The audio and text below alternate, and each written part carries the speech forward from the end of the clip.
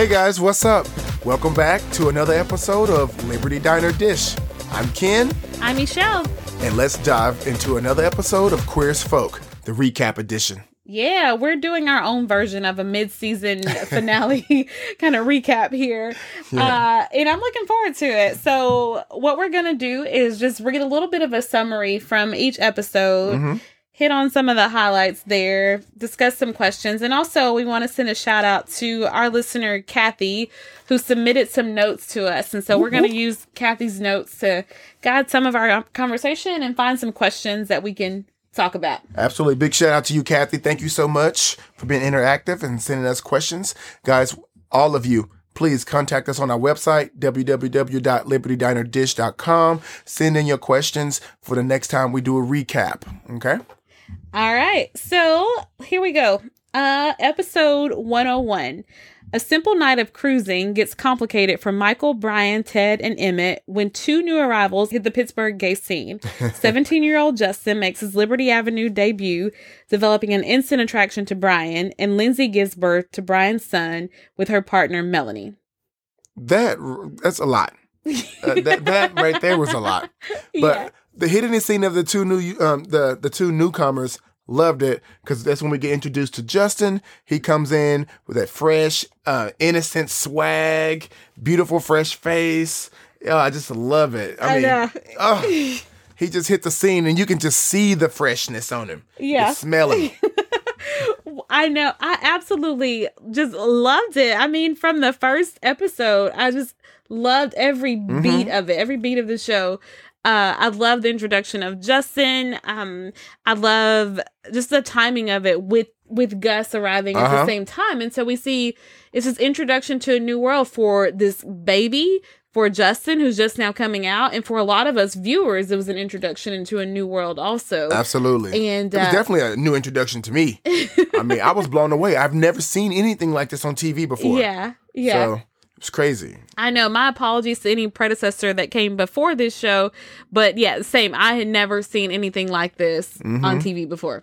I don't think that there was anything quite like this. No, it wasn't. No. And if it was before, it wasn't as in detailed as this. Because they were able to, push the lines, push the limits. Oh, yeah. And definitely be trailblazers, on the whole gay scenario. I continue to be amazed by what they got away with. Yeah, no. on this show. Seriously. And just what they put out there. I continue to be amazed by that. And what I really appreciated, it seemed so real and normal and natural. Yeah. It wasn't like over, fantasized. As in, when I say fantasized, I mean like when people think of gay, they just think about, pink and fairies and things of that nature. Yeah. I mean, it was so many different walks of gay. Right. They're all so different in their personalities. So I love how the directors and writers actually, put those characters together. Oh yeah. I love this world that they built, and even that they did it up against this backdrop of like kind of gritty Pittsburgh. Like they could have made this in San Francisco or in Chelsea. Like they put this in Pittsburgh, and I love that. A place that you don't think of gay life. Right. Yeah, and so it's like up against that background. But here's Liberty Avenue within that. And I loved everything about that. It was great. Yeah, so like we said, we have Justin coming on the scene. We have him meeting Brian and just forming this instant attraction to him. And even Brian, even if it's just for that night, having an immediate interest in Justin also. Why do you think Brian took, that immediate interest in Justin?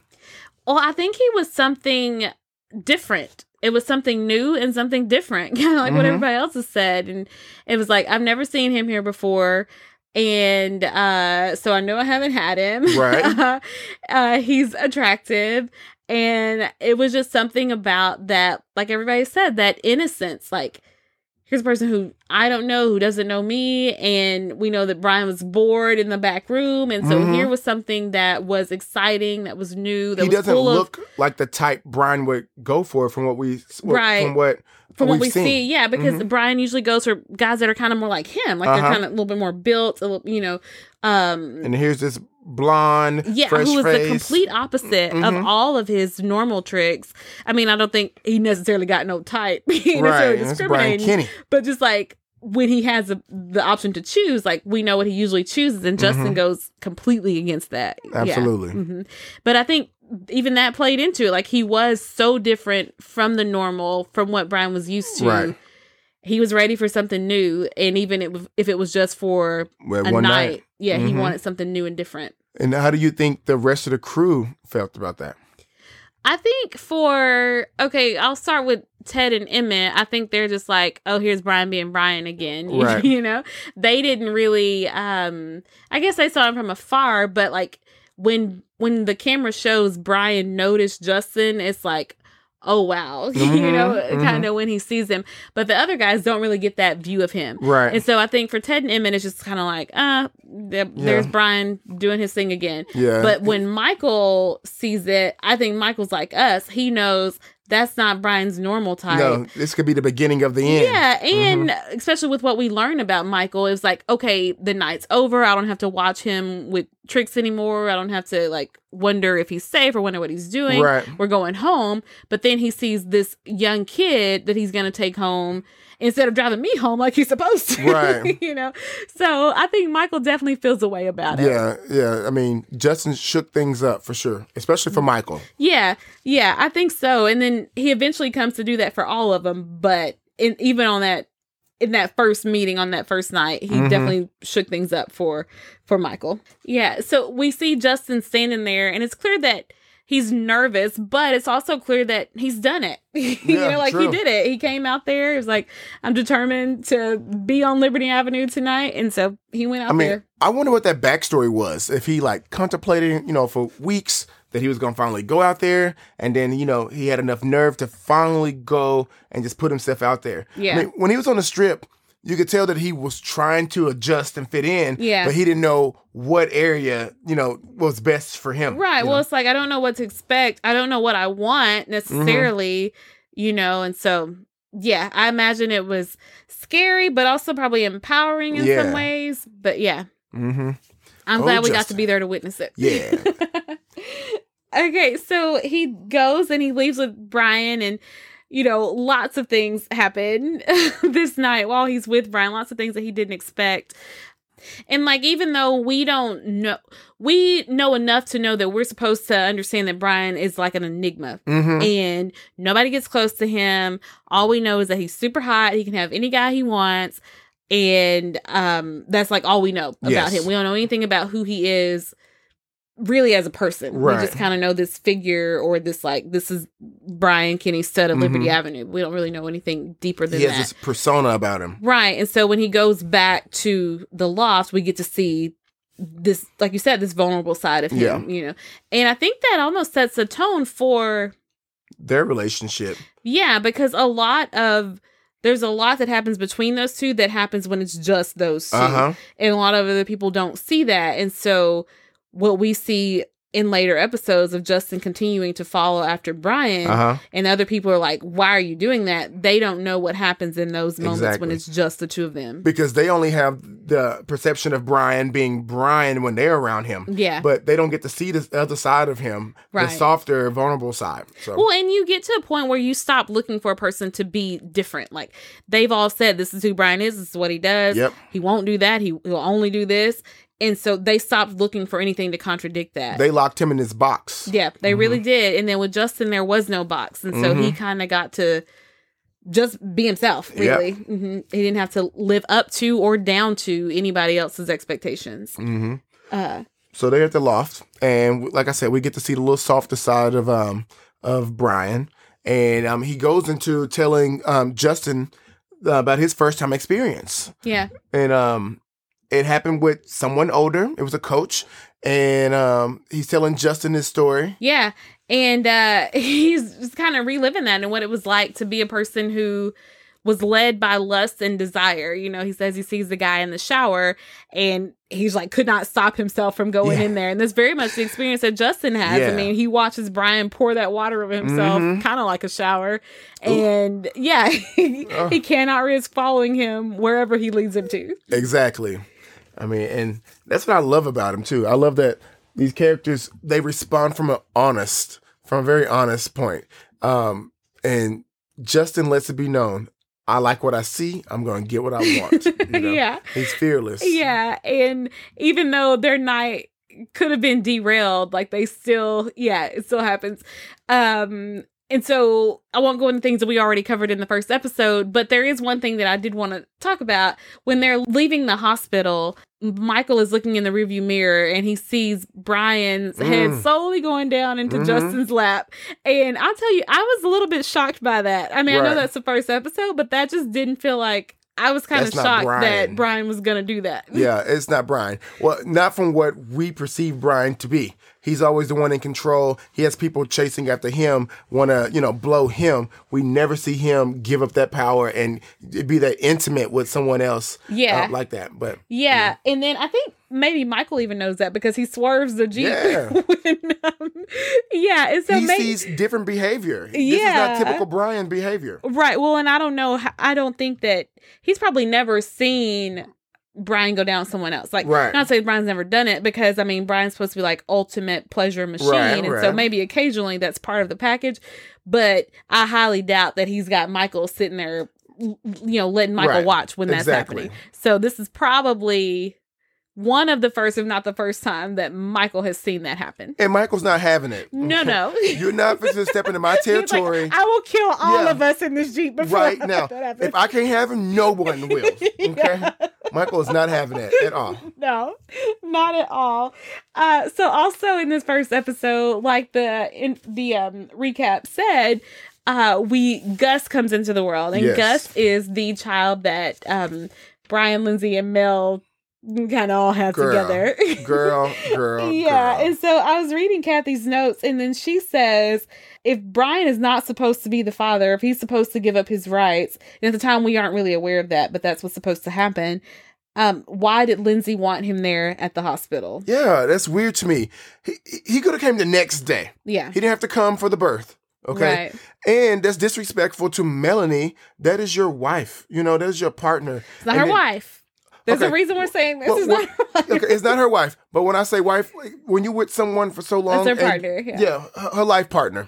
So that's disrespectful to your partner. I mean, he is not the father. I'm right there with Kathy. He should have never been there. I think it was very inappropriate for him to be there. Well, it was inappropriate for them to invite him, then to just turn around later and say, we don't want you to be the dad. We want you to be the father. It's disrespectful to both people. I think it was disrespectful to Brian because you're playing with his emotions.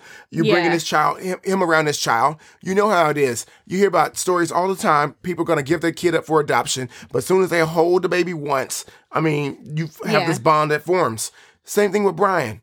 I mean, he looked at Gus and he saw a piece of him. He was holding a piece of him in his arms. Yeah. And it's disrespectful to Mel to have the father in the room acting as if he has really rights and control of anything. So, well, and I mean, I get why he showed up.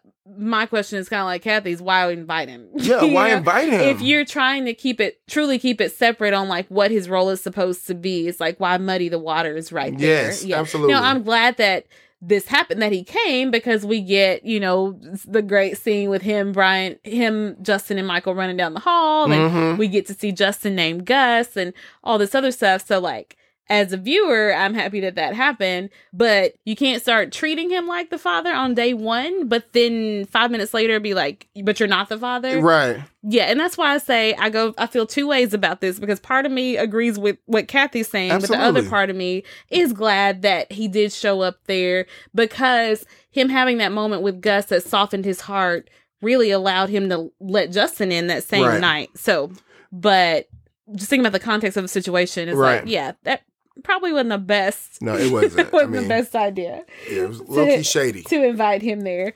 But so, the night goes on, as we talked about in the episode for 101. And Brian and Justin, sorry, big slip of the tongue there. Brian and Justin go back to the loft, and Justin has his first time there with Brian. Yeah. And for me, I think you were saying the same thing. It's like the first time that I saw two men engage with each other in that way. Yeah, I mean, it was beautiful. I mean, it wasn't like animalistic. It was something that was passionate. Just the way the body movements were, it was sensual. I mean, it was a really tasteful scene, especially for it to be like one of the very first, male on male, sexual. Yeah, like a simulated scenes. sex thing. Yeah. Mm-hmm.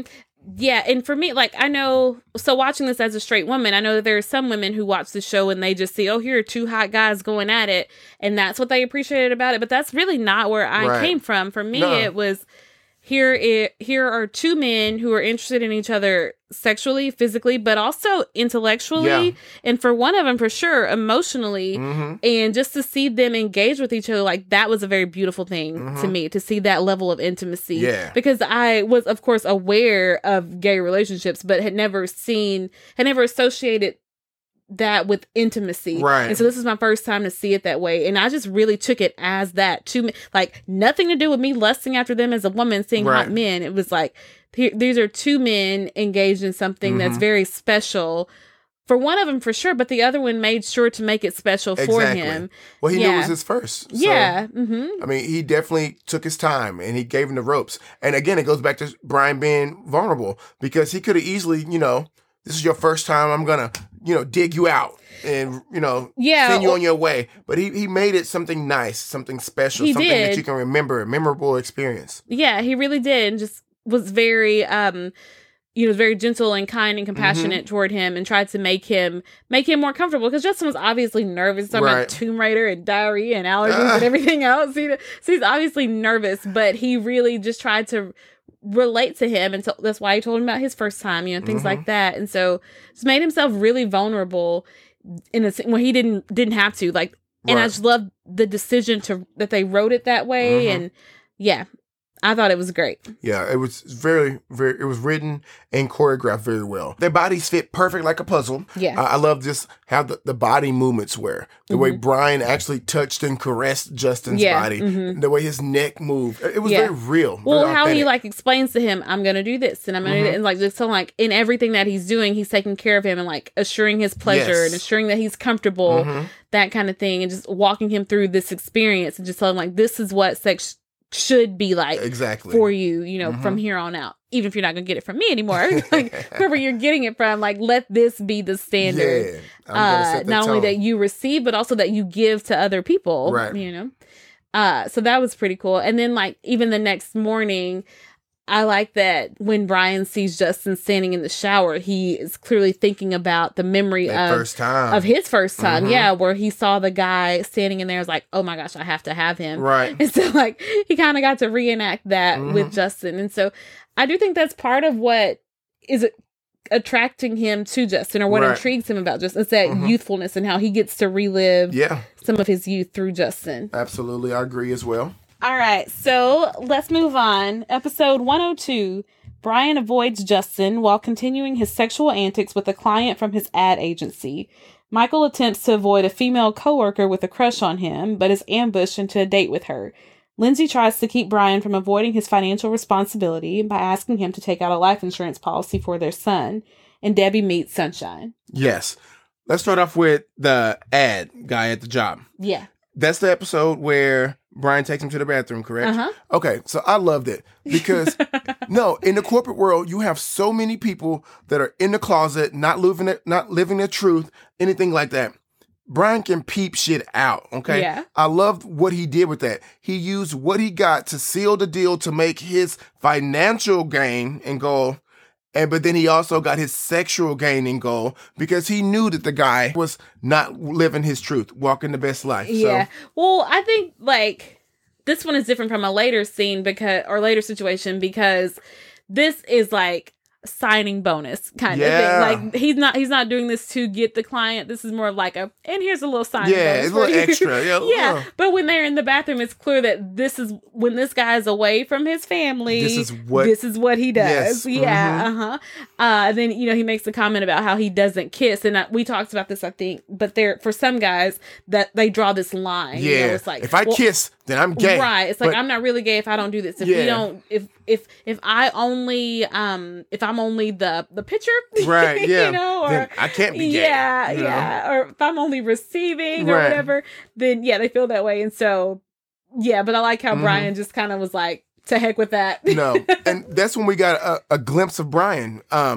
the first episode, yes, we got a glimpse of him, but this one, I love this glimpse. It was cocky, it was confidence, very confident. I mean, yeah, well, yeah, definitely for sure. We got to see it was that Babylon Brian, but in the daylight. Oh, I loved it. It was hot. It was a very hot scene, and it was fearless again.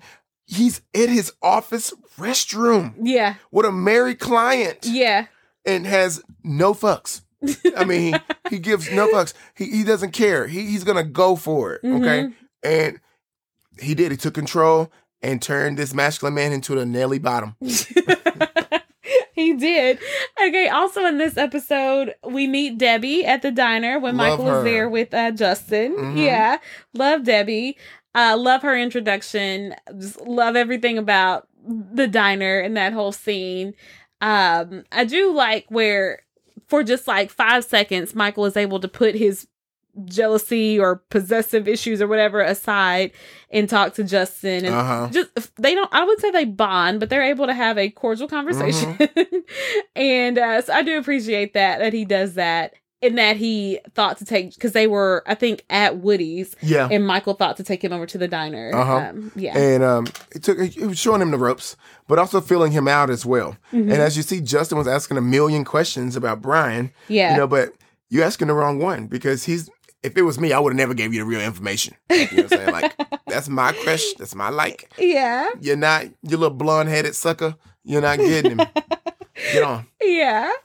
And also, this is the one about the life insurance policy, and they're trying to make sure, well, the summary says that they're trying to make sure Brian doesn't avoid his financial responsibility, which I don't think he would have done. Financial responsibility. Exactly. That kind of goes back to what we were saying about episode 101. It's either, okay, am I the father? Do I have some responsibility for this child, or do I not? Yeah. I mean, listen, if I'm sending my rights away, you ain't getting no coin. Yeah.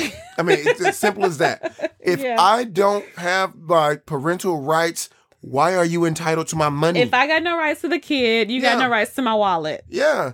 And life insurance, Mel, you work for a law firm. You probably got a good benefits. Yeah. Add the baby to your insurance stop plan. Okay. Yeah. But 102 is also where we meet Daphne, and that's when Justin goes and tells her about his experience, you know. And then also we get to see Jennifer, and she's coming to terms with what's going on with her son. Yeah, and I love Daphne, because you need that one friend that's going to ride. She don't care right, wrong. She going to ride with you. Yeah. You know, and that's exactly what Daphne does for Justin. Yeah. She's there for the ride. She's his cheerleader. She's happy. She's everything for him. Yeah. Yeah, she is a great friend, great support to him throughout all of this journey. And even like we find out that he did a lot of it on his own without telling her. But when she tells him, he tells her, she's there for him. For sure.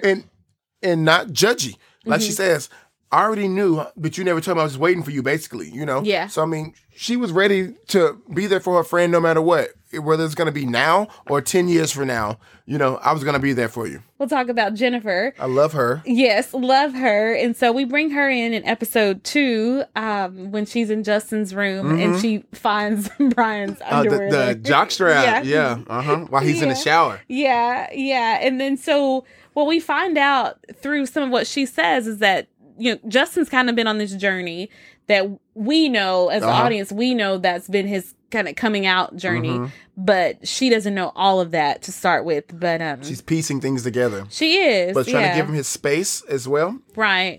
One thing I love about her is that she cares hard for Justin. She does. She understands that he's going through something difficult. She wants to give him his space, give him his time, and whenever he's ready to talk about it. But she also lets him know, hey, no matter what you're going through, I'm going to be here every step of the way. Even if you push me away, I'm going to be here every step of the way. Yeah. And she doesn't judge him. When she finds that underwear, she could have freaked out. She could have been like, what is this? She stormed in the bathroom. Yeah, she could have. Yeah. You live in her house. You know, you are a minor. You're her child. She could have said anything she wanted to, but she just didn't say anything. She just kept it pushing. Yeah, you know? Unless she's thinking, okay, are these Daphne's father's underwear? Because that's what he was supposed to be, you know, at Daphne's house. But, so, and then we get to see her journey. Just, you know, for Jennifer, she didn't have any, like, handbook on how to handle this situation, you know, so she's kind of learning it as she goes along. And she stumbles sometimes and gets some things wrong, but she's still determined figure it out and to love her son. Like And to you be said, there. yeah, she's going to be there.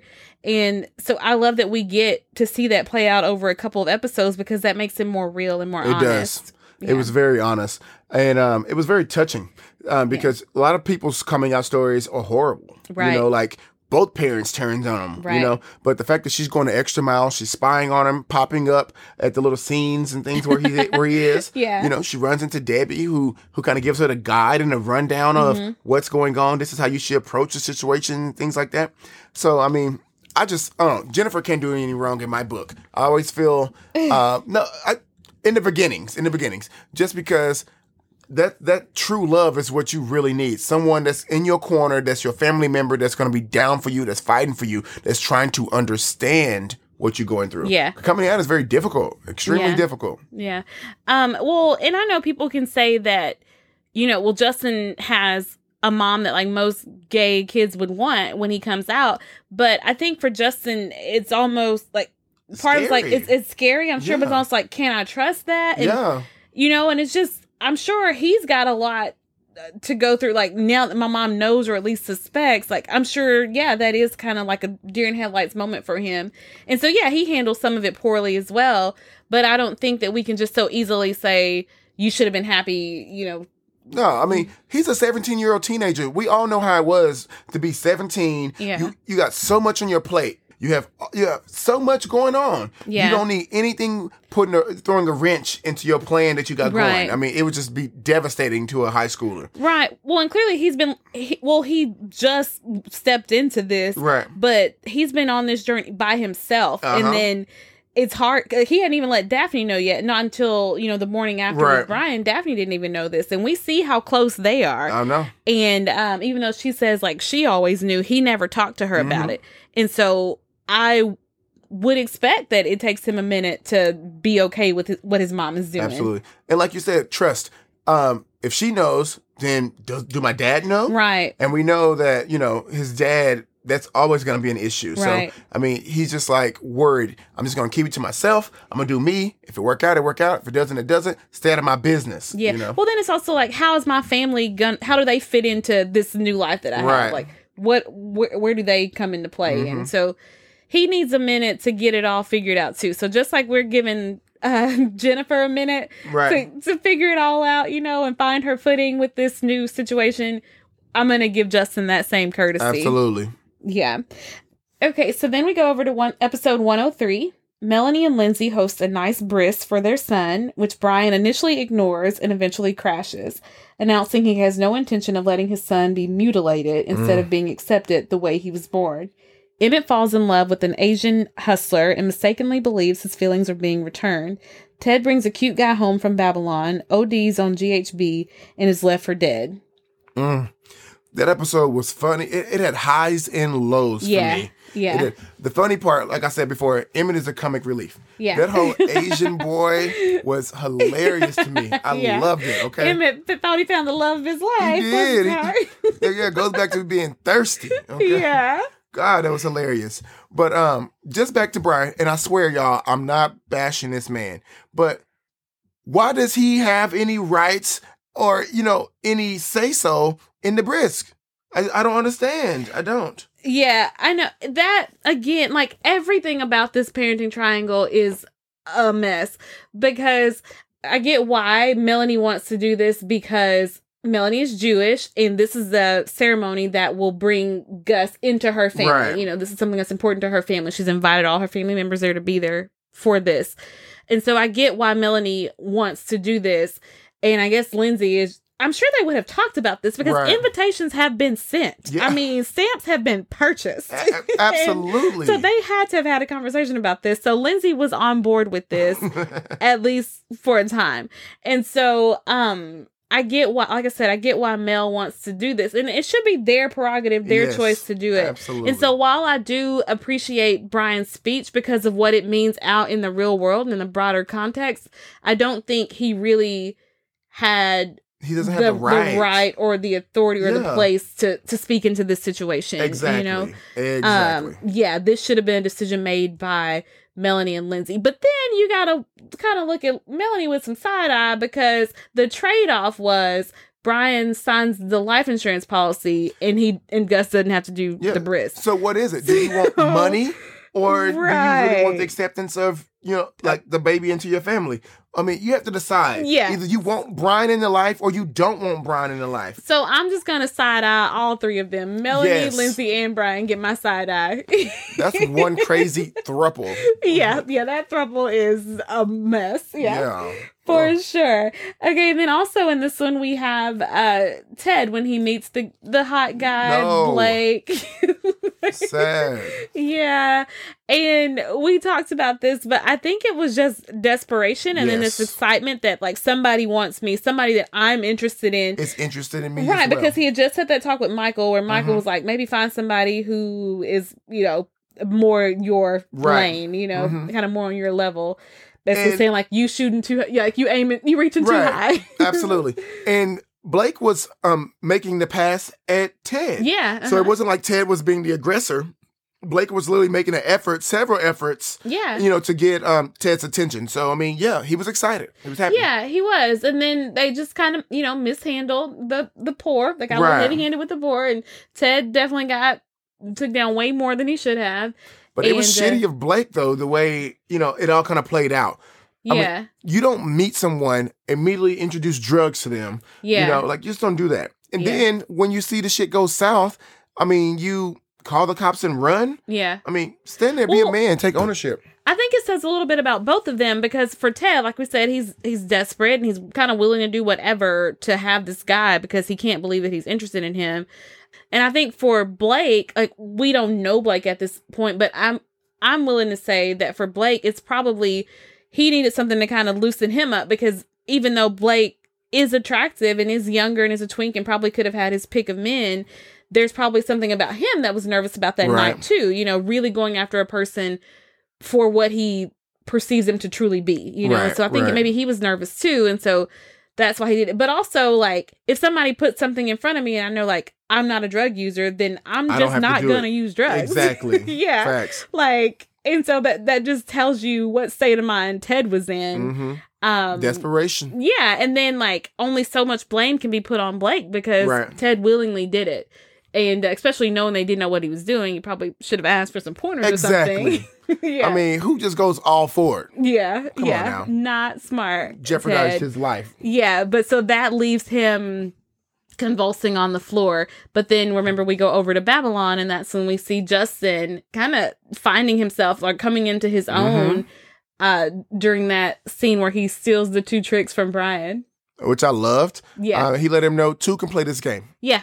So I'm here on the scene. I'm new. I'm fresh. I got it. Yeah. Well, it just really, really challenged Brian and really showed him a different side of himself because he could have just been this annoying little kid who's chasing after him. But I think what he was showing him was, if you're interested, you better act like it. Exactly. Because I'm not going to wait around. Right. Because I don't have to. Like, I'm here because I'm choosing to be. I don't have to be. You know how I feel about you. And even if you don't return those feelings to that extent, I know that you're still interested in me. I know that you still want me. So, yeah. Absolutely. And I just love the scene with the 2 of them at the end and how Michael's kind of looking down on it. Like, oh, here we go. Yeah, he could already see it. Yeah, well, especially because like we talked about, he had just got rejected by Brian in the bathroom. Yep. And so now here he is having to watch this. And it's the same guy that he had to watch a couple days ago. Where Brian was going to go. Yeah. So, yeah, he's not happy at all. He's on the defense, for sure. Yeah. All right, so that's how we leave 103. In episode 104, while Ted lies in a drug-induced coma, Brian is annoyed to find out that he has been named the executor of Ted's living will. Michael and Emmett give Ted's place a thorough porn cleaning before his mother gets there, and they stumble across a photo shrine to Michael. Jennifer asks Justin the question that she's been afraid to ask, and Ted awakens to find Brian with an orderly in the hospital room. Oh, he did have that sexy orderly, didn't he? I forgot. Yeah. Well, welcome back, Ted. Yeah. He woke up to the usual.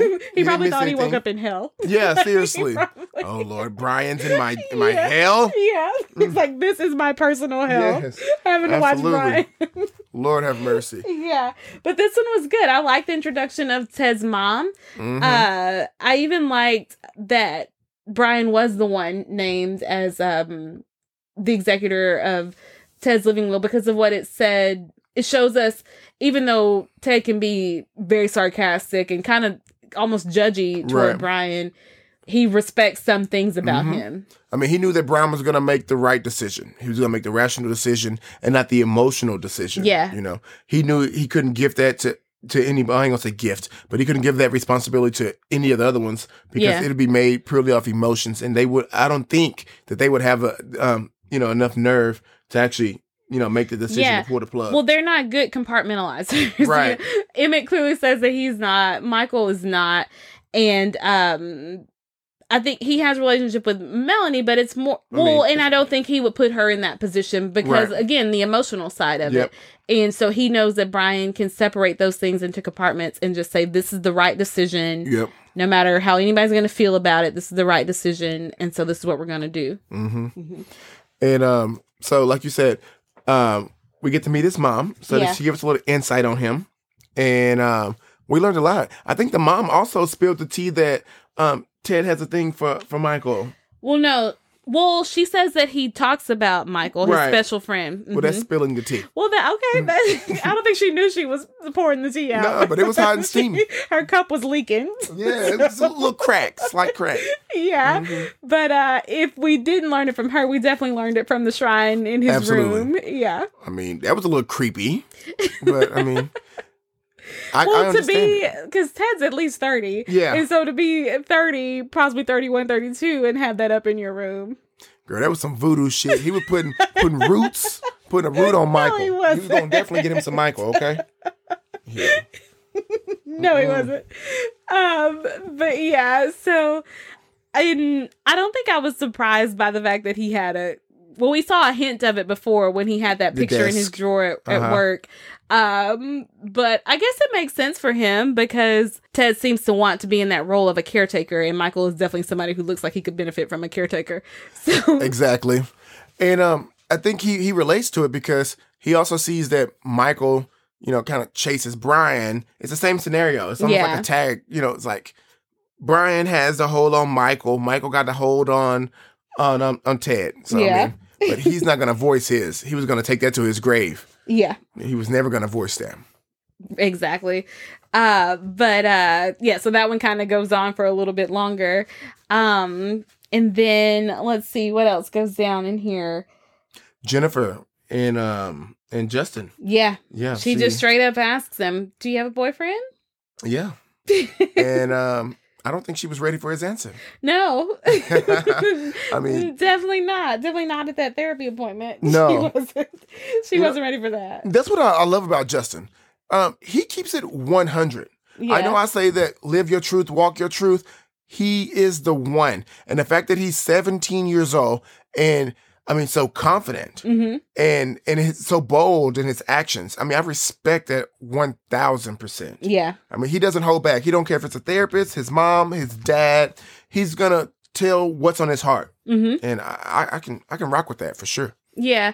And I think part of it is him kind of rebelling against what he thinks she might be trying to do. It's just an awkward time period. He's going through the gay change. Where he's really accepting that's who he is. Mm-hmm. So, I can understand why he's rebelling against his parents. I can understand why he's pulling away and pushing, giving that pushback to her for sure. Well, and you see kids do this. They kind of test them, like, will you leave me if I do this? Or will you leave if I do this? So I think it's a little bit of that, too. It's just kind of testing to see, okay, are you truly going to still be there? Right. So it could, even if he's not doing it consciously, it could be a little bit of that going on, too. And yeah, like you said, and maybe he just don't want to give her everything because he also knows that her loyalty is to his father. Mm-hmm. And who knows how that's going to play out. Right. So, it's better just to be quiet. He didn't even tell his best friend until after the fact, So, he just, you got to give him time to let him really develop and come into himself. Yeah.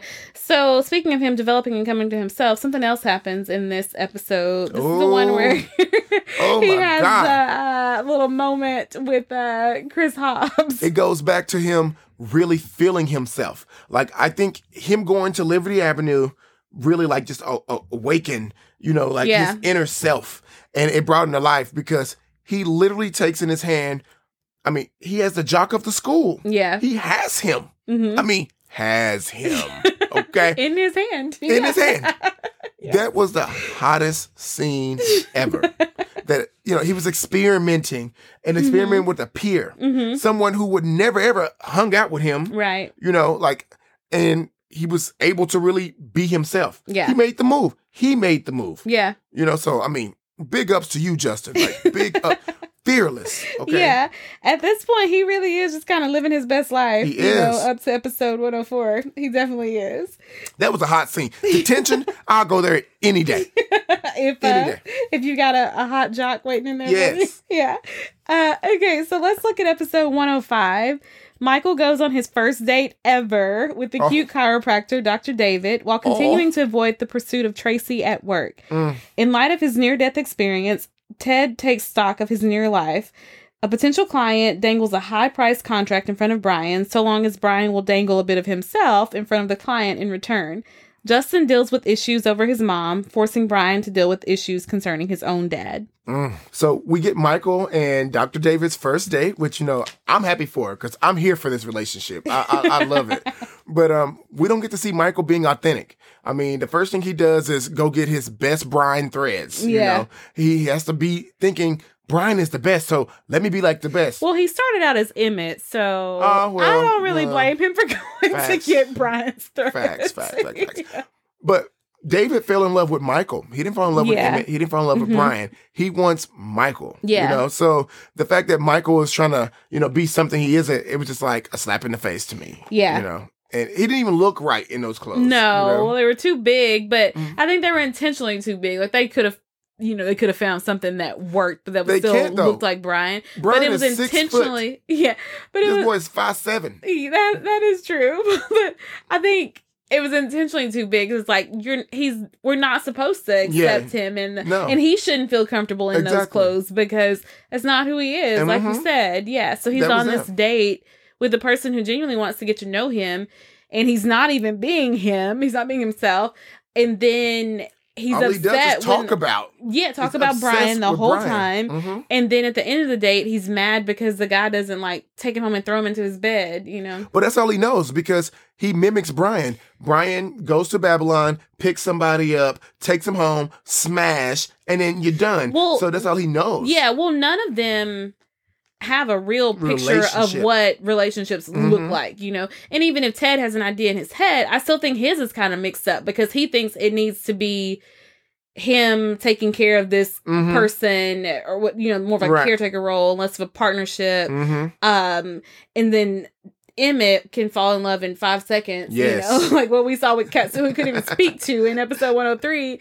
And then Michael has nothing to compare it to, and Brian doesn't want it. Right. And so none of them have a real idea of what relationships look like. So true. Yeah. And so he's out on this date hoping that it'll go. He don't even know how. No. He thinks it should go. Exactly. And he thinks it should end with some type of sexual encounter. Yeah, because he thinks that's when it's like, okay, that's when you know that they want you, like they me. care about you. They like me. But no, Dr. David switches it up and is like, hey, what are you doing? Yeah. We don't have to do that. Do you think some of it could be that's the type of validation he needs from Brian to know that Brian likes him in that way? Absolutely. Am I reaching? Or no. I think you're not. You're not reaching at all. Could that be part of it? Yeah. Because that's how Brian shows his affection. Brian is always an ass. He's always very abrasive. But during sex, you get, I guess, his wall is down because you get the intimate side of him, Well, they're at least getting, I don't know. Yeah, some type of intimacy. It might not be super sensual. I don't know that I would call it intimacy that they're getting from Brian, but I know what you're saying. Yeah, it's sex. But it's more than what he normally gives, right? When he's being sarcastic and and cocky. But yeah, I think Michael thinks that's how he should be validated. Like, someone likes me, and he's definitely looking for that from Brian. Yeah, for sure. And so if that's what, the kind of acceptance or whatever looks like from Brian, I think that maybe he could be tying it to that. Also in this one, we have Jennifer is still chasing after Justin, and she chases him into Woody's where he's there, with his shirt off, with a free drink. I don't know who's giving him a free drink because, like we said, I he's always 17. say that. I don't know. But anyway, and Justin makes a comment about his mom being like a psycho or whatever. And Brian says, well, maybe she just cares about you. And I do think that Brian does respect mothers who care about their sons. Yeah, he does. Mm-hmm. I mean, he probably sees, he didn't have that close family bond from what I'm gathering. Yeah. I mean, I still don't have the full backstory on him because I'm not that far yet. But it seems he spoke about how when he was 14, 15, he would leave and go to Michael's house, and Debbie played like a second mom to him. And she's still like a mother figure to him. Yeah. So, I mean, I think he can understand where Jennifer is coming from. That the fact that she's making the effort, to show up to these places to try to win Justin over, Yeah. But Justin being 17, he doesn't see it that way. Mm-hmm. She's being invasive. She's in my business. She's in my life trying to ruin it and things like that. So, yeah. Well, and something that he sees about a good parent, yes. Kind of makes him question some of his things later on. Because, Lindsay comes over to the loft, and this is where he tells Lindsay, he makes a joke about Mel just being jealous that you love me more than you love her. And we talked about how Lindsay doesn't really refute that, Silence is the answer. Exactly. She answered it. Yeah. To me. I feel like it too, yeah. Mm-hmm. And even if Brian was throwing it out as a joke, like Lindsay definitely, she didn't put up a fight against that. But anyway, so he's supposed to go to this dinner, but instead of going there, we know that he goes to the hotel to see the client who is, making him dangle his goods before he dangles the business. Harassment. Yes, harassment. What I love about Brian is he doesn't give a damn. Okay, Brian is gonna Brian's gonna do what Brian's gonna do. Brian, basically, he's not gonna be pressured into doing anything that he does not want to do. Yeah. Period. I mean, he contemplated, but then he made his ultimate choice and decision that was best for Brian Kinney. Yeah, because the difference between this situation and the situation in episode 2, which I talked about, that one was Brian was interested in that client and he wanted him sexually. And like we said, that was more of like a signing bonus. And he was the aggressor. What the guy propositioned Brian. Right. And it's like, you're going to give me this if you want my business. And so that's the difference in the two situations. And Brian was like, no, that's not who I'm super hedonistic, all about pleasure and fun, but that's not what this would be, because he tells Michael in the Jeep, he says, no, he's not the kind of guy that you would, I think maybe Michael asks if he's attractive or something like that. But anyway, Brian makes it clear that no, he's not attractive and I wouldn't want to sleep with him. Exactly. And I'm not doing it. So. Yeah, well, he goes there intending to do it, but ultimately he's like, no, this is not who I am. This is not the kind of person I want to be. And then, because the guy's kid has an accident, and so the family comes into play, and that just all of that just has Brian thinking about it put everything in perspective for Brian, for sure. And I forgot about the kid, and he was lying to the family. And Brian doesn't want to live that life, right? And we talked about this, like Brian has no respect for closeted heterosexual males. He does not. No respect for that. Yeah, basically it's like, nope, you're going to go home and I'm going to go home, and that's the end of this. And with Brian just having, a baby recently, I mean, I bet he could feel like if my child was hurt, I would do anything to get there to be with my family. But you're choosing to put them on the back burner just to get some penis? Yeah. Like, come on now. It doesn't get that good. Right. Yeah. So. Or does it now? The boy's got a reputation for being the best on the app. He said his milkshake brings all the boys to the yard. They are at the yard. But anyway, I'm very proud of him for getting up and walking out of there. Absolutely. Yeah. Good on him. Okay. Let's look at episode 106.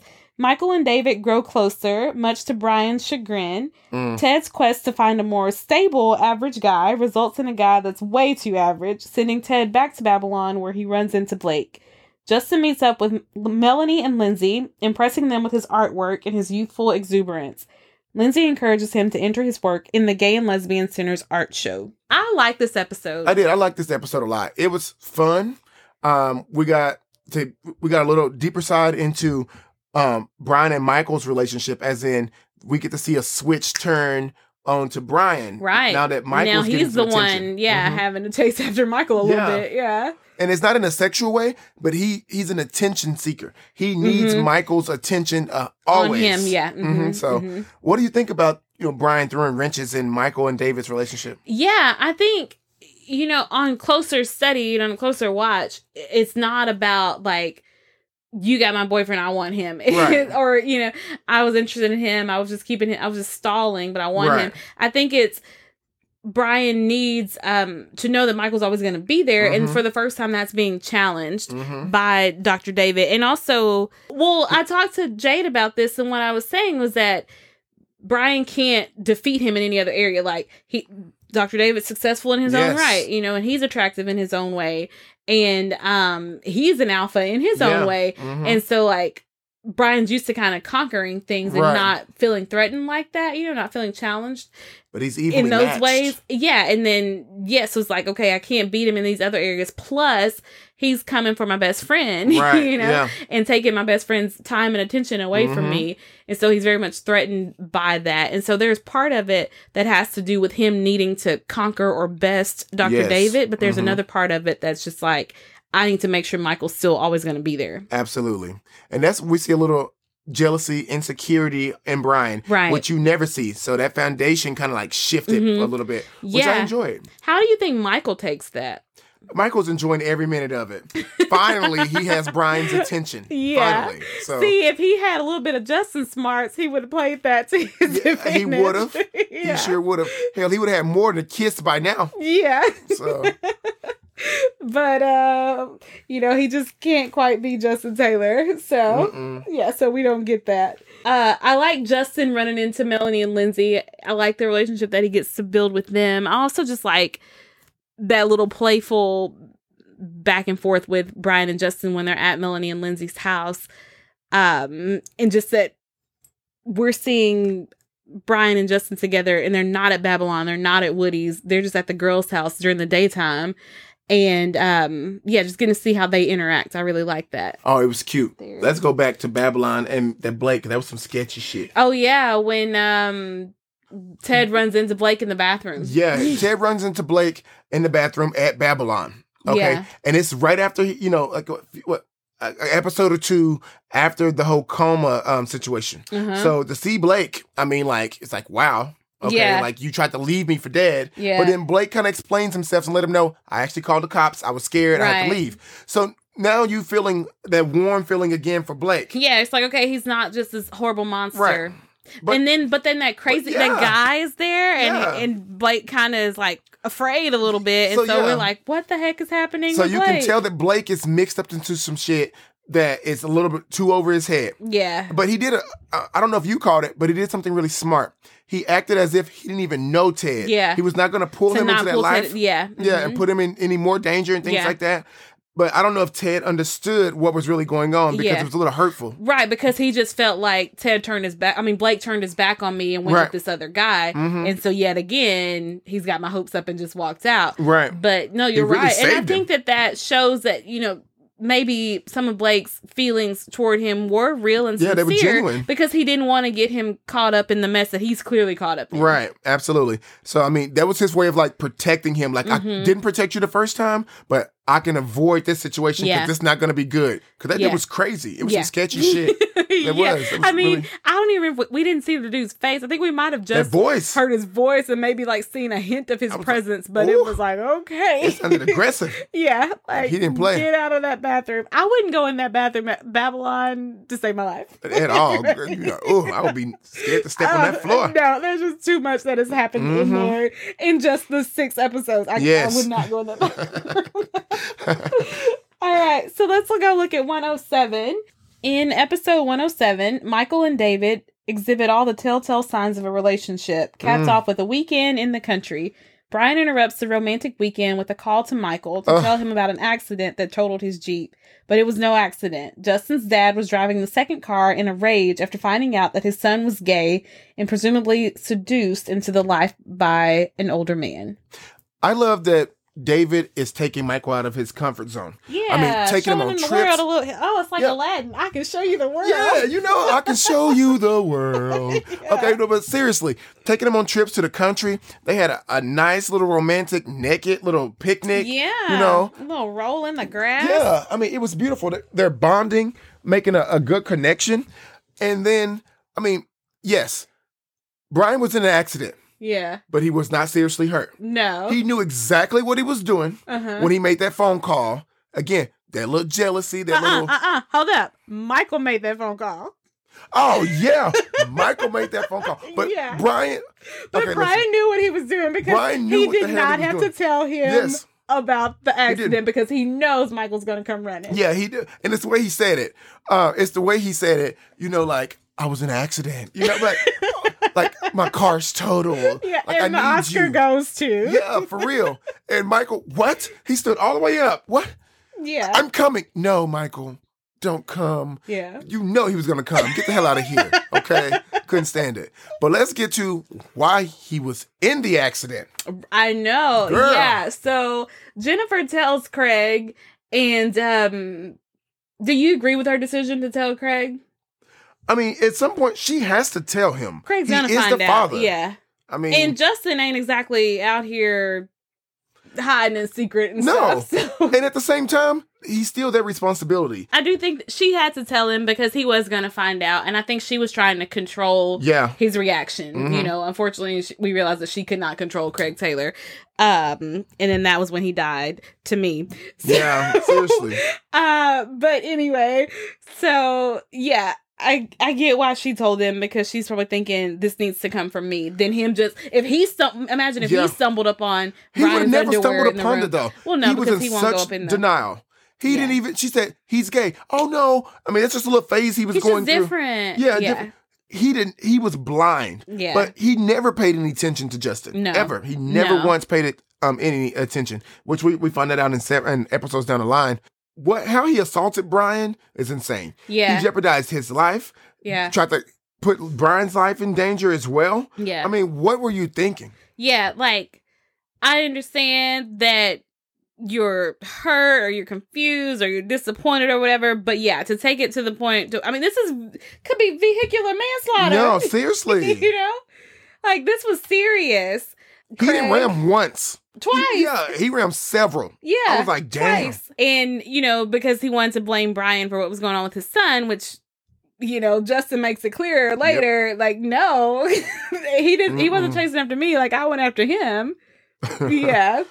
Well, yeah. So, needless to say, Brian, ended up in a terrible accident. I mean, car smashed him from the back. Yeah. So he had that going on. And then later on when I do like when they're at the loft and, all the people are there. I saw a picture on the internet and it has like all of them like doting on Brian. Like Brian's laying there and then Ted's sitting over the back of the couch and then Lindsay squatted out in front of him. And then Justin's sitting on the couch with Brian's feet in his lap. Yeah. And then here comes Emmett with like the thermometer. And Michael's running through the door. Yeah. I'm here. Yeah, but Melanie's like, you know what? She's just like chilling over in the corner somewhere. Yep. Mm-hmm. She's like, look, I showed up. He didn't break shit. For real. I don't see no blood, no bones sticking out. He's bruised. Yeah, he's fine. So after Dr. David and Michael come to the loft, Dr. David's looking at this scene and he's just like, you know what? This is too much for me. Yeah. And so he goes to leave and Melanie follows him out, kind of similar to what happens in 106. But in 106, she's thinking that he's there with Brian, which let's talk about that for a second. Let's just kind of double click on that. So she thinks that he's there with, like, Brian brought a date to the art show, which she should already know, like, Brian wouldn't do that. But he's good looking. And she never thought that this good looking man would be there for Michael. Because Michael never gets any play. He's the meek one. He's a sidekick. He never get. And also, he's looking longingly at and she's used to seeing that look on Brian. Well, she's used to seeing that look on her partner's face. Probably. Facts. I didn't say that. Delete that. But please, she said it's the truth. But she's used to seeing men look at Brian with that look. Right. And so when she sees the two of them together, She assumes. well, because he's looking over at Brian and Michael, she probably assumes that that's directed toward Brian. Right. But, she talks to him there. But then she also talks to him outside the loft, just basically letting me know, like, that's kind of what it is. Like, if you're going to be with Michael, then that's kind of what it is. Exactly. Like, so, strap it up or let it go. Yeah. Yeah. Decide if that's something you can handle, you can deal with, or move on. Yeah. And then I guess Dr. David goes home and thinks about it, because next time we see him, he comes to Babylon and he's dressed for the club, and he goes over to Brian. He comes in showing the guns. Yeah, guns out. And he wants to talk to Brian. And he is basically telling him, like, give Michael a chance to be happy with someone. That's why I respect David. David's a man. He's mature. He knows what he wants. He's not afraid to attack it, to get it. So he went right to the head of the snake. Yeah. And was like, listen, you a python. You got this grip on my man. I'm letting you know right now, I'm not going nowhere. Yeah. I'm going to be here to fight for his love. Yeah. And if you're a true friend, let him go. Yeah, well, he's like, because I'm really interested in him, and as more than just a friend, Right. Like, and Brian should see that, but because Brian doesn't understand or know relationships, he doesn't see at this point the distinction between what Dr. David is trying to have with Michael and how that won't interfere with what he has with Michael. Right. He doesn't really see it that way. Yeah. But I like Dr. David. I like that he's mature in his thinking. Episode 108. Oh, really?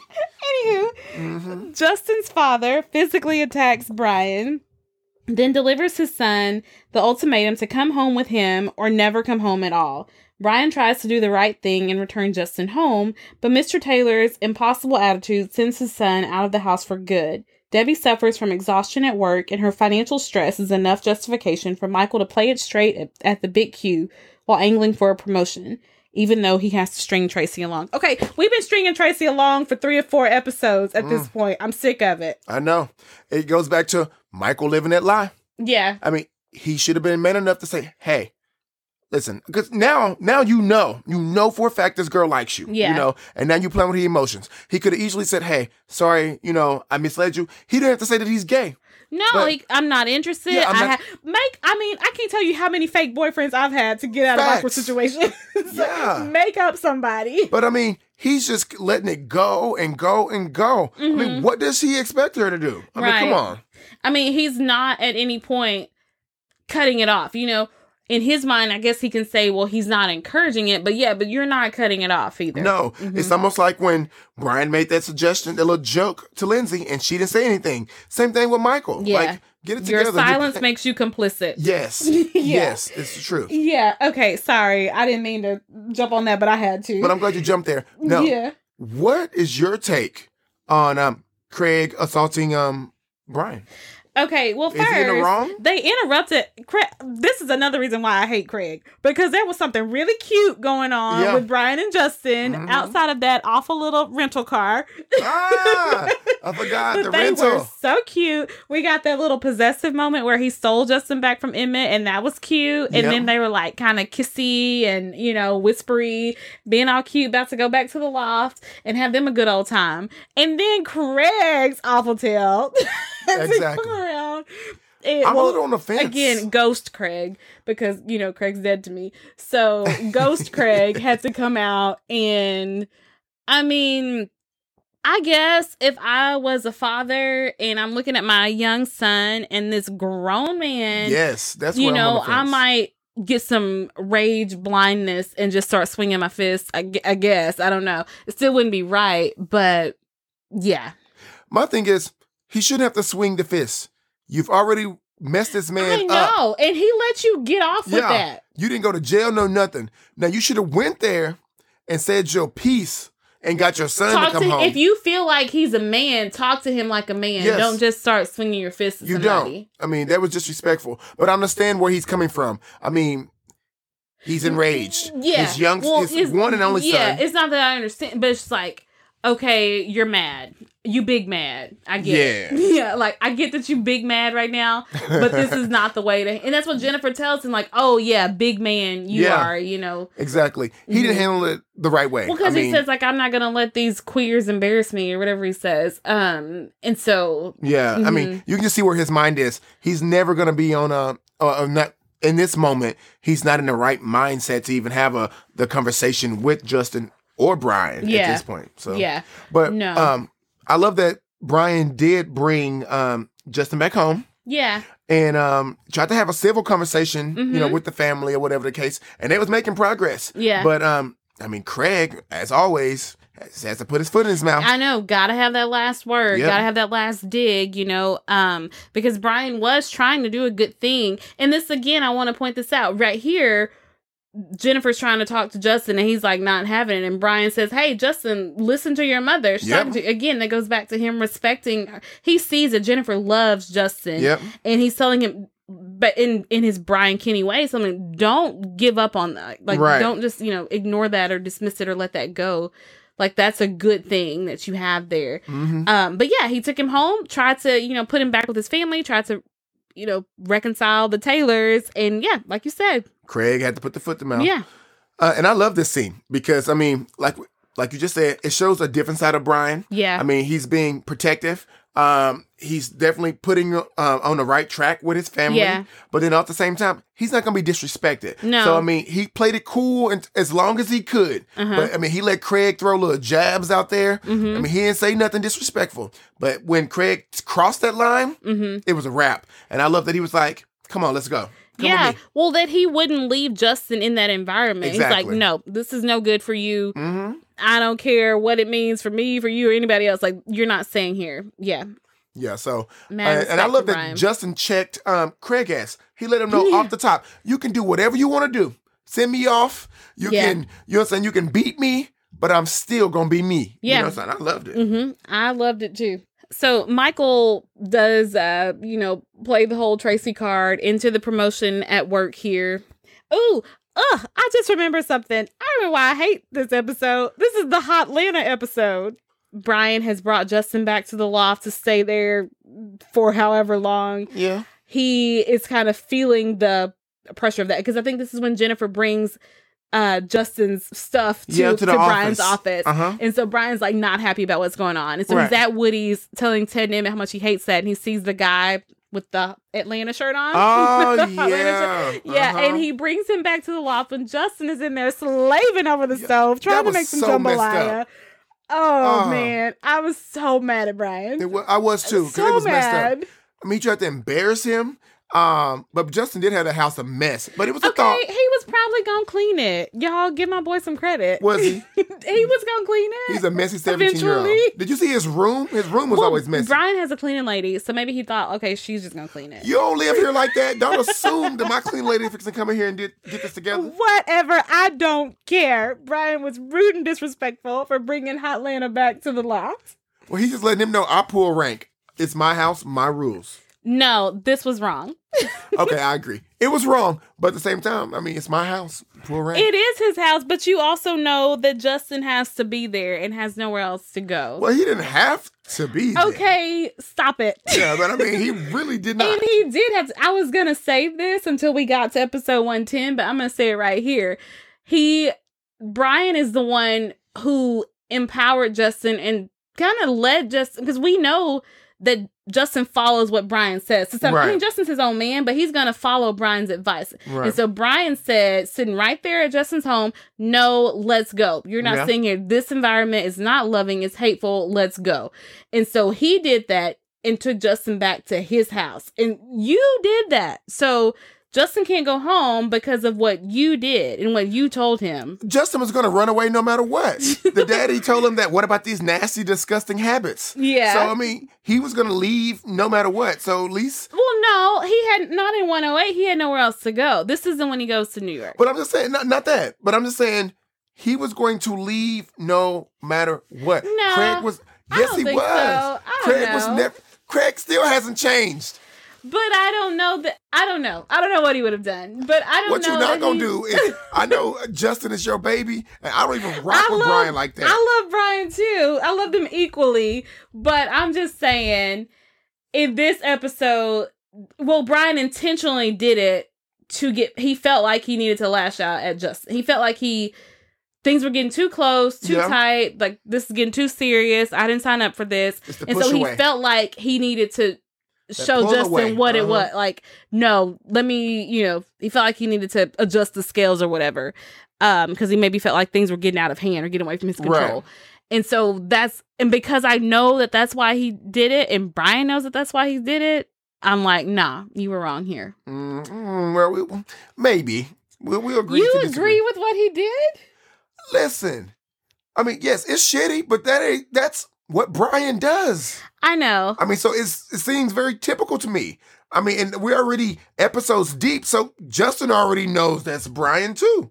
I mean, it's not the first time that when Justin came over and the dude, remember, knocked on the door and it was like, yeah, what episode was that? One of the early, like 103, 104. Yeah, so, when Brian threw hasn't the trick shown out. us anything different. No. I'm not shocked with what Brian. I guess I'm not shocked by his behavior, but I'm just like, this is bad behavior. Oh, it's definitely bad behavior. Okay, especially we agree. Now we being can move on. 29 years old. I agree. Him being 29 years old and this guy being 17, you don't do no shit like that. Yeah. When he just got put out of his home or taken from his home or whatever, however you want to say it, and is having to live with you. And where is he supposed to go while you're in here with the guy in the bedroom? It's a loft. It's not like there are 3 bedrooms for him to go hide in. Facts. So that's what I mean by. Okay. Oh yeah. Well, yeah. You right. Okay, whatever. Y'all heard it. He said I'm right. But Brian does make it up to him. He does. Later because he comes back the second day. What do you think made him do that? I mean, he knows that Justin's in a tough spot, you know? Like, and as much as he want to be cocky and confident and the normal Brian shit, I mean, Justin brings out this vulnerable side of him. So, I mean, I just feel like, I don't know. It's just a different side of him, Like, he knows that Justin is just trying to live his best life, be the best him, living his truth, but he has nowhere to go. And he's in this predicament because he loves you. Yeah. So I think that's where his head is at. Yeah. Like, Brian says that he doesn't do apologies or regrets, but this almost feels like an apology, a Brian Kinney apology. Yeah, when he does show up. And he doesn't even, when he tells Michael, that he can't stay for Michael's little congratulations party. Right. He does tell him that he's got to go home. He's got somebody waiting for him there. He's got a place to be. But he doesn't sound like he's upset about it. No. I think he really wants to. He did. Yeah, he's like. And Justin finally got to cook. Yeah, Justin got the kitchen cleaned up. Thank you very much. I told you he would. Because Brian told him the first time that the shit was a mess. Okay? If he never would have said that. Maybe Brian cleaned it up or the quick cleaning lady because Justin leaves. Oh, yeah. Yeah, so I don't know who cleaned it up. Yeah, because he stays the night with Melanie and Lindsay, I believe. And I love that part. He did. He spent the night with them and that he felt comfortable enough to even go to them. Yeah. And they let him stay. Yeah, that was good. That was great. So he comes back, and I think it's because he realizes, okay, I pushed it a little far, and I can understand where Justin's situation, like you said, like he's in a bad situation right now. I can understand that. So he comes back. Yeah. Oh my God. We got into our first little on air beef. I love it. We did, but let the record show. Hush up. I was right. Hush up. Okay. Let me move over to 109 before you bring up a point that I didn't consider before. my wheels turning. Moving on. Emmett takes lessons from the embodiment of his butch screen name. Michael meets Dr. David's friend at the dinner party from hell. Afterward, the doctor asks Michael to move in with him. Lindsay and Melanie rush Gus to the hospital, but only the biological parents can go back to see the doctor, leaving Melanie out in the waiting room. Brian considers signing over his parental rights to her, but later refuses. This was a good episode. It was. It was deep and heavy. Yeah, let's take it to Mel and Brian and Lindsay and Gus. Yeah. That was an eye opener to Mel to let her right there. Like, hey, you're a tag along, kind of, you know, in the situation. You don't have any parental rights, you know. If your baby does get sick, you know, you need Brian in your life. Yeah. What steps can I take to make me, you know, a prominent figure in Gus's life? Yeah. Basically. Yeah. You know? And I know that people might raise the question, like, how many hospitals really do this? But some might have this as their policy. I mean, like, baby snatching is a thing. Yeah. And so some might have it as their policy, maybe not all enforce it, that, you know, you have to be a biological parent when it's a young child to go back there, especially with a baby, because the baby can't tell you, this is my mommy, you know? So, yeah. But anyway, yeah, like you said, they've been coasting along fine with the arrangement or lack of arrangement that they currently had, but this is when it was like, okay, if we got to finally do something about this. It was an eye opener. Like, yeah, well, and you find out it's like we got to do the thing that we talked about when we first discussed this whole pregnancy and this baby. We got to get the paperwork signed. The paperwork. Yeah, got to get the paperwork right.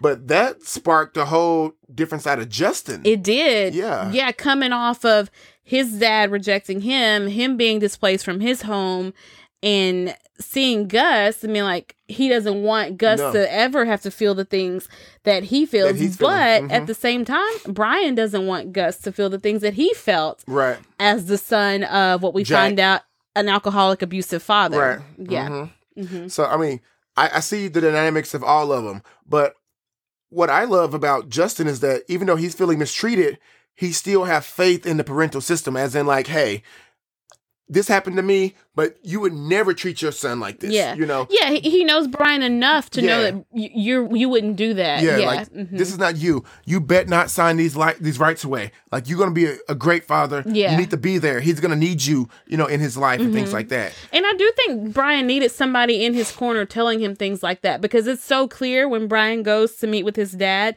that he doesn't necessarily see himself that way. He knows that he's good looking. He knows he's a good lay. He knows he's a good ad executive. But just being a good man and possibly being a good father, that he does not know that. That's the part that he was missing from Jack. Yeah. Jack never gave him that reassurance. Is this the episode we meet Jack? Okay, so when we meet Jack, I mean, he's flat out tell him that he wasn't meant for a family. Right. You know, like, I was not. The only reason why I'm with your mom is because we got pregnant. I know. He basically puts all her business out in the street. Basically, it's like she was throwing it around. Yeah. She got pregnant. Exactly. And we got you and your sister, and now we're married. Yeah, like, it is what it is. So I mean, Jack definitely doesn't have those fatherly qualities. No. He wasn't the one, I'm gonna take you under my wing and teach you how to be a true man. You know, he didn't do any of those type of things. So it left Brian with this uncertainty. You know, he's unsure. Well, and Brian feels like, maybe I inherited my father's traits. I'm going to be him, because Jack says we're just alike, and which we talked about. That's Brian's worst fear, to be just like his dad. We're going to do a separate episode where we like dig into the psychology of Brian Kinney, and we talk about the effects that his childhood would have had on him and how that affects him now as an adult. Right. That'll be later. But anyway, so that's why he's struggling with this decision about Gus, because he doesn't think that he's any good for Gus. So like we said, that's why it's a good thing he has Justin in his corner.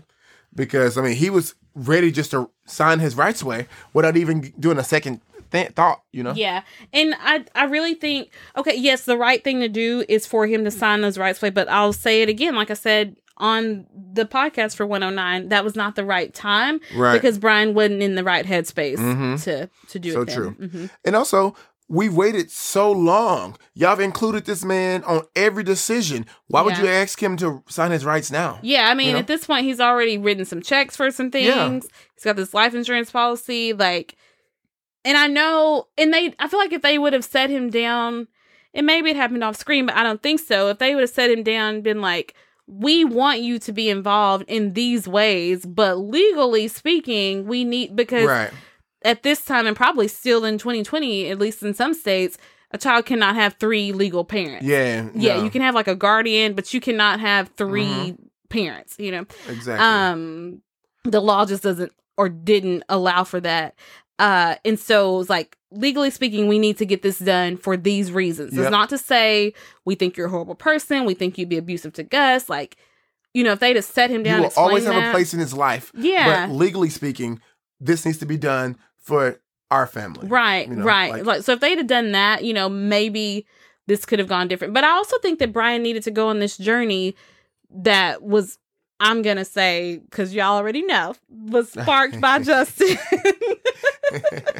I think if he didn't go on that journey, he wouldn't have got to the place to where he did defend himself as a father and say, no, giving up my son would be wrong. And it goes back to what I mentioned earlier. Justin's wise before his years. You know, most 17-year-olds wouldn't even gave a thought. He would have been focused on himself. Right. But the fact that that's one less thing to take Brian's time and attention. Right. You know, if he didn't have to worry about that baby. Yeah, exactly. But he's not. Mm-hmm. He's like, no, keep your rights. You need to be in this child's life. You know, like he's just secondary. Yeah. Like, Brian's feelings and emotions come first. Right.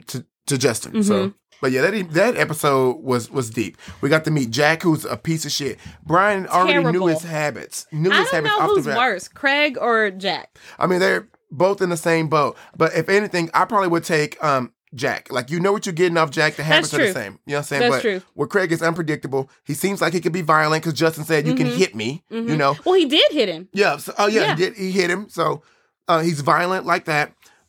He's emotionally abusive. I feel like he's emotionally abusive to Jennifer as well. Probably. He neglects the children. He's on the birthday party. He was even upstairs watching the football game or something. Like, he's not there. He's totally selfish. Yeah. Mm-hmm, mm-hmm. And then he's dangerous. He ran a motor vehicle into the back of another man's car. Yeah. Like twice. Mm-hmm. And then you fought him outside of the club. Yeah. What example are you setting for your child? Yeah. A horrible one. Yes. I mean, they're both bad, but I think Craig is bad. Worse. I think he could be winning the race here. Yeah.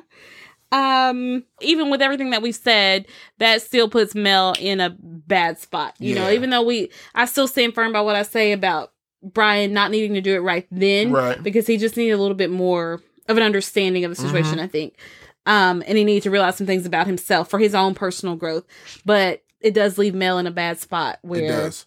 But okay, what that's a conversation that Lindsay should have had anyway. Right. That's her friend. She should have communicated up front and very openly. And clearly, she was just like, hey, I want to have a child. Can I be with you? Sure. Wonderful. Thank you. We're having it. It seemed like there was no guidelines that were set out to Brian. Yeah. Her and Melanie discussed this, but they never discussed it with Brian. Well, it goes back to something you said earlier. Them having him in a box, they didn't think that he would want anything more than that. And so they were going to take that and let that work in their advantage. At least Melanie was. She was like, well, he ain't going to want to slow his life down and deal with the baby anyway. So Mel took that, you know, to like her advantage. Right. But because they kept him in that box, they didn't realize that there's more to Brian than what you see on the surface. Absolutely. And more than what he's exposed you guys to, and more than what y'all even bothered to dig for within him. You know?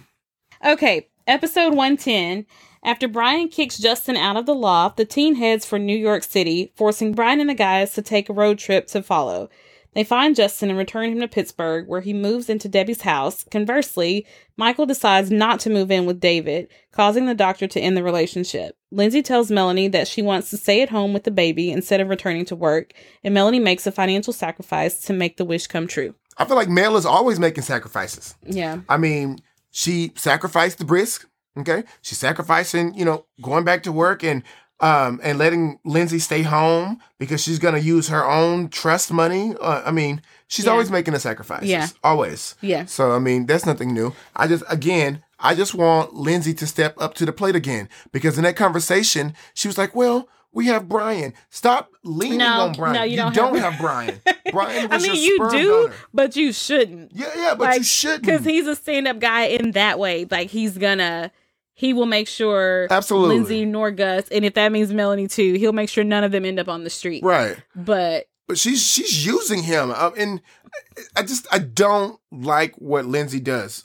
No. Yeah, when it comes to that scenario. Yeah, Lindsay is, you know, people talk about Brian being complicated. Lindsay is more complicated than any other character on the show. 100%. Because there are some things that make me like Lindsay, and there are some things that make me question the heck out of her. Like, for real. Like, side eye. I need to know what your motivations are.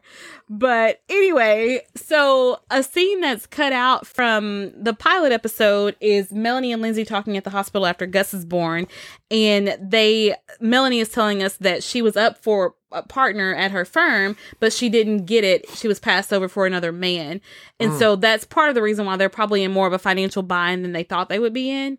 And so why Lindsay now saying, I don't want to go back to work is proving to be such an issue. You know, they were already counting on Lindsay's income coming back into the flow, but so now Lindsay's like, well, no, that's not going to happen. But Mel is also like, I thought I was going to be pulling in this, but I'm only pulling in less. So baby, like, as much as I want you to, this is reality. Right. You know, I got to get you here. But she makes that sacrifice and she makes it work. Sacrifice. Yeah, she makes it happen. Come through because she loves her. So. She does. And then she doesn't feel any immediate payoff for her sacrifice. And so we, kind of have to see how that unfolds. But yeah, Justin goes off to New York and, Brian chases after him after the promptings of Daphne, Debbie, and Mysterious Marilyn. Mysterious Marilyn was on point. I know. Okay? I need to find Mysterious Marilyn. For real. And I need a friend like Daphne because she checked his ass. She did. Yeah. I need a friend like Daph. But I was happy that Justin left because this was a little ploy. He wanted to see if Brian was going to chase. Yeah. You know, like, you kick me out. I have nowhere to go. You know I have nowhere to go. Yeah. So, okay, I'm out. Well, and this, again, I brought it up in the last episode, in 108, but Brian is like, get your stuff and get out. He's so mad. It's like, Brian, again, because of you, he cannot go home. So where's he supposed to go? Facts. That's true. Yeah. But maybe he's thinking... I know it's not totally on Brian because Justin wants to be treated as a man, and so whatever. But still, you brought him to your loft, even though, it wasn't the best situation for either one of y'all. You did that. And so where the heck is he supposed to go when you kick him out? Exactly. But and we already talked about being mad at Michael because he didn't offer him. He could have at least offered, like, you can come sleep on my couch for the night. I know. Or he could have offered Debbie's house. Yeah. I mean, come on. But I told you, as we mentioned, on our normal, regular episodes, I mean, each episode, a little bit of me is like stepping away from Michael. Like, I'm opening my eyes on him a little more.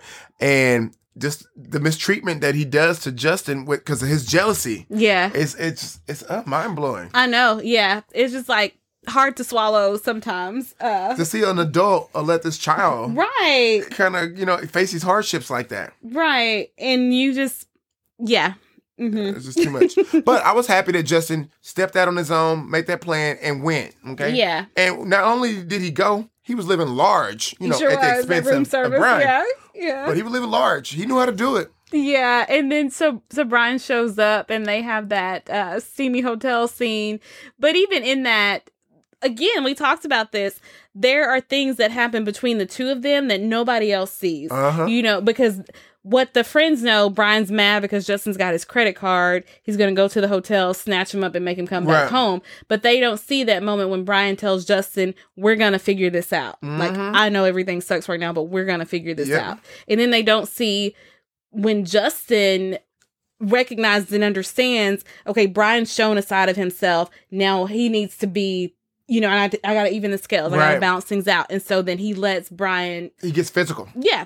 Yeah, Brian. Because that's Brian's language. Yeah, Brian's language is, very much physical. And so Justin does that. And so the rest of the gang doesn't get to see that, the way that they interact with each other. Another thing about this episode, I didn't like that Michael was so eager just to go to New York. Yeah. Well, because he's running away from Dr. David. Running from his problems. Yeah. And it's not even a problem. It's a good problem to have. That's what he's been doing. Like, he's been running from one thing after the next for, so far in season 1, he's just been running.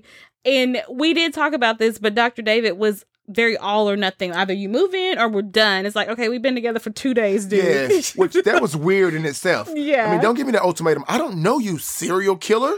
Yeah. Okay, it's like, can I get a minute? Golly, to think about if I really want this. Yeah. Yeah. So again, But Michael's not even like really giving a thought. He's seeing all negatives. I'm not hearing any positives. Right. You're not saying, this man loves me. Right. This man is financially stable, Yeah. This man wants me to do better. He has a better core of friends. Well, I ain't gonna say better, but a professional core of friends that are out there doing things. You better yourself around those people, you're gonna do better things. So yeah, he's doing that, and then he's he could have, I don't know if David would have listened. We can talk about that. But he could have just said, like, hey, dude, I'm not ready to live together yet, but I do still want to be in this relationship. I know that you feel like, because I think Dr. David doesn't feel like he's been a priority. Right. And so, and then also we talked about how he wants something permanent and he wants it now. And so with all that going on, I see why Dr. David went ahead and asked him. But there were some other things they could have done instead of moving in together. But like you said, that conversation, if Michael would have had it like that, hey, I like you. I'm still getting to know you. I want to see where this can go. Yeah.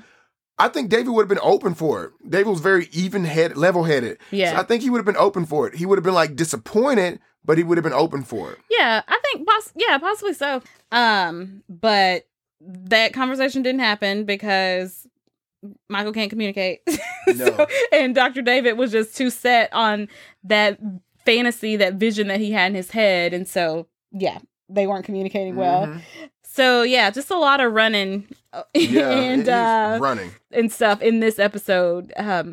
But we finally get Justin settled. Mm-hmm. I mean, when we come back from New York, they take him to Debbie's. Yeah, perfect place for him to be, to still have a mother figure and a person who can look out, like some parental guidance a little bit, but with a little bit more freedom too. Because, Debbie's rule is no tricks after midnight or whatever. Yeah. So she's not going to be like all in his business like Jennifer would. So he's going to have a little bit more freedom. And she already knows the game. Yeah. Like, she's been there with Michael and Brian. And, I mean, she works on Liberty Avenue. And she probably also knows that Emmett and probably Ted and Brian and maybe Michael aren't going to let anything happen to Justin necessarily, as long as he's staying around them or they keep an eye on him. She probably knows that she's okay with him going to Babylon because she knows that those guys are there. Right. They're probably going to look out for him. Mm-hmm. Yeah. So he's going to get a little bit of freedom, but still have that, like we said, kind of some parental figures in his life. So yeah, that's totally a better situation for Justin and for Brian too, who was clearly not ready to be cohabitating with somebody. Yeah. All right. So then we get to the last episode of this mid-season recap, and that's episode 111. And I'm so excited for 112. But anyway. Because 111 was good. And the way it ended on 111, it was like you knew it was the mid-season too. Yeah. I mean, the episode was my favorite. Okay, here we go. Events surrounding Michael's 30th birthday are far from celebratory as Melanie feels that she's growing distant from Lindsay and Emmett has an HIV scare, forcing him to make a promise to God, swearing off men. But the real drama comes after Debbie asks Brian to let Michael go so her son can have a chance at happiness with David. Brian throws a surprise birthday party where the biggest shock is delivered when Tracy arrives and finds out that Michael is gay. Girl, I don't even know where to start. I mean, I don't know where to start. Where do you want to jump in at? I know. Well, because there's so much happening at this birthday party. Oh my gosh. Yes. Okay. We'll start with the birthday party. Okay. So Brian throws his birthday party, but it's because Debbie already had a conversation with him like, hey, you need to fix this, basically telling him fix Michael and David because she knows that Michael is never going to let go of Brian. So find a way, let him go, get them together. So Brian decides he's going to put together the birthday party, surprise party. Fast forward, we're at the party. Yeah. We get there. The vibe is good. Everything is vibing. We don't know if Dr. David's going to show or not. He comes. So I'm hella happy. I'm excited. What are you feeling? Yeah, no. Well, you already know, okay, why is Brian so you're questioning it? It's like when you're walking on like a rickety bridge and you're like, this is supposed to get me to the other side, but I'm scared. So that's how I feel about this birthday party. Oh my God. I didn't think of it like that. I mean, this is Michael's best friend. Yeah. So, I mean, yes, he's shady. I mean, I knew there's going to be some tricks in it, but not the shit that he pulled. Like, I never would have guessed that. No. I probably on my first watch, I never would have seen it going the way that it goes. No. So, the party's jumping. Everybody's there. I mean, even Gus is there. Yeah, Gus is at this party with drugs and alcohol. Lindsay's got her boob out. Boob out. So, don't get me started on this girl. We done moved on from her. Okay? So, don't. As I digress. So, the party's popping, everything. Dr. David shows up. We have to do the whole gift ceremony. Everybody gives out gifts. Emmett does his, which I loved Emmett's gifts. He had the easy cake oven. You know, every gay man's dream. Say what? I said, I got your Christmas gift. Yeah, I love it, girl. I have us together. I'm a little Betty Crocker. What you can make us some like 1-inch brownies. That's it. That's all we need. We got to watch these figures. With a 10-watt light bulb. For real, take 40 minutes to make that little bitty brownie. But anyway, he gets that gift. You know, then Ted gives his little quirky gift, you know, in his own little humor. Yeah. And then David comes up, which, you know, is supposed to give the gift that's like, you know, the gift of all gifts. I think it's a Rollie. Yeah. Like a Rolex. The gift of all gifts, okay? But it's not a Michael gift. No. But I think David wants to buy Michael's love, you know, a little bit when it came to that. Or just show out like, hey. He wants to like that shower gifts on him kind of thing. Yeah. So he gives the watch, and Michael loves it. Everybody loves the watch, but you can tell on Michael's face, it's, you know, it's nice. Yeah, it's like that sweater that your grandparents give you for Christmas or whatever. It's like, oh, cool, thanks, you got me a gift. Yeah, thank you. I don't wear this, but okay. Yeah, okay, yeah, but thanks. Yeah. But Brian Ben Brian has to overdo it. This is where he rubbed me the wrong way. Because I was with the party. I was all there. But he comes out with a live action. Yeah. What's the hero name? Captain Astro. Comes out with the live version. Fine version at that, too. Yeah. Of Captain Astro. Big beefy. The beefy. Okay? Where's the beef? He comes out with him. And then he also shows up with the #1 first edition, first comic book. Yeah, it's like the first time Captain Astro was in print or something. Yeah. I mean, no one can top that gift. Right. I mean, you invited David here. Yeah. You invited him just to show him up? Like, come on. Like, I was blown away. I was upset because you know I love Dr. David and Michael together. Now, you know a little more than me because you keep giving me that side eye. I had something in my eye. That wasn't side eye. Whatever. So clearly, you know something more than I don't. But as in the moment, I love them together because David he makes efforts to come see Michael and to do that stuff. But anyway, Brian always trying to top someone. That just burns me up. Well, even when Michael opens his gift from Brian, and as he's about to thank him, Brian interrupts, and that's when he brings up Captain Astro. Jealous. You know, so he like cuts that off. Well, even when he goes to Dr. David's house to invite him, he's like casually flirting with him, like, you're welcome in my house anytime, Doctor. Mm-hmm. And so even though Brian knows that Dr. David's not gonna jump on that, he's still like, you know, he's always pushing it. Yeah. Mm-hmm. God. Yeah. So that's going on. I mean, there's so much. Like, I love this episode, even though, like, you know, it's hectic and it's crazy and there's a lot going on. Like, I just love all of them have like serious, complicated issues going on within this party, you know? And so I just love that it's set against that backdrop of this birthday party, and all of them have like real life junk happening. Yeah. So we'll come back to Brian and Michael, but I mean, you've got Emmett over there with an HIV scare, very real life issue going on. You know, terrible. Ooh. Yeah. To the point where he swears off, you know, makes his promise to swear off men. Mm-hmm. You have Mel feeling neglected, so she's getting wasted. Right. But then you have Lindsay feeling like Mel gets to live her life and do whatever she wants, and I've got to be responsible for the baby. You've got Debbie. Ted, same thing. Ted. Yeah, he was nervous because he had unprotected sex and, you know, jeopardized himself with someone who was diagnosed, you know, positive. So yeah, well, even though he's got the all clear at this point, Emmett doesn't, his friend doesn't, but also Brian has just told him, we all know your secret. So he's just been humiliated, you know? And it's like, Michael knows about it, hasn't done anything about it. He's still gone off with this other person. So I've clearly been rejected. So yeah, Ted's got that going on. The only person who's kind of like living it up is Justin. Yeah. And he was chilling. Like mixing drinks, vibing. Justin is self-sufficient. He doesn't need any of them. He was drama-free. He looked cute and great and was mixing the hell out them drinks, clearly. Yeah. Because Mel was on the floor. She literally was when she went into the bathroom to throw up. Litty boots. Okay. God. Yeah. So, just a whole lot. I mean, even Debbie is like worried about the fact, she's like, David's here. Debbie's like me. She's feeling nervous. She's like, okay, I don't know what's going on with Melanie and Lindsay, but it's some tension over here. Yep. She's she's over there trying to console Dr. David after Brian has given him his gift. So that's going on. And then with all of this happening, as if that wasn't enough, Tracy comes in. Oh Tracy. Oh, this hurt my heart. Yeah. You know? And it just made me, I don't know who to be mad at.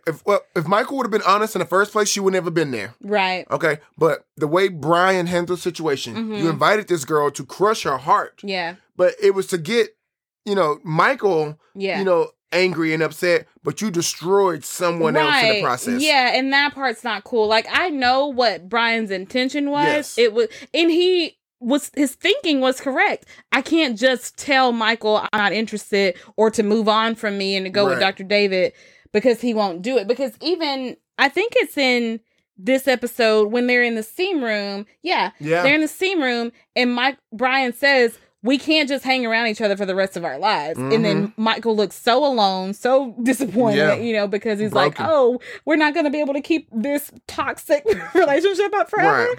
And so he's so broken.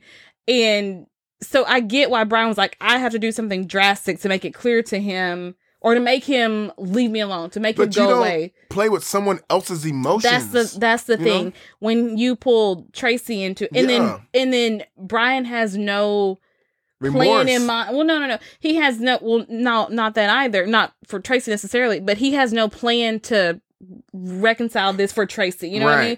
She's collateral damage. She's collateral damage in a way, but usually collateral damage is when you didn't intend for that to happen. You intentionally invited her over here. Mm-hmm. So that's my issue with that. Like, he knew that Michael was going to have Debbie. He's going to have Dr. David. Everybody's telling him, go let Michael be happy with Dr. David. He's like, okay, I just pushed him into Dr. David's arms, but he didn't care what, Right. So, well, I don't know. He didn't care, but he just like, we don't get to see him consider what's going to happen with Tracy.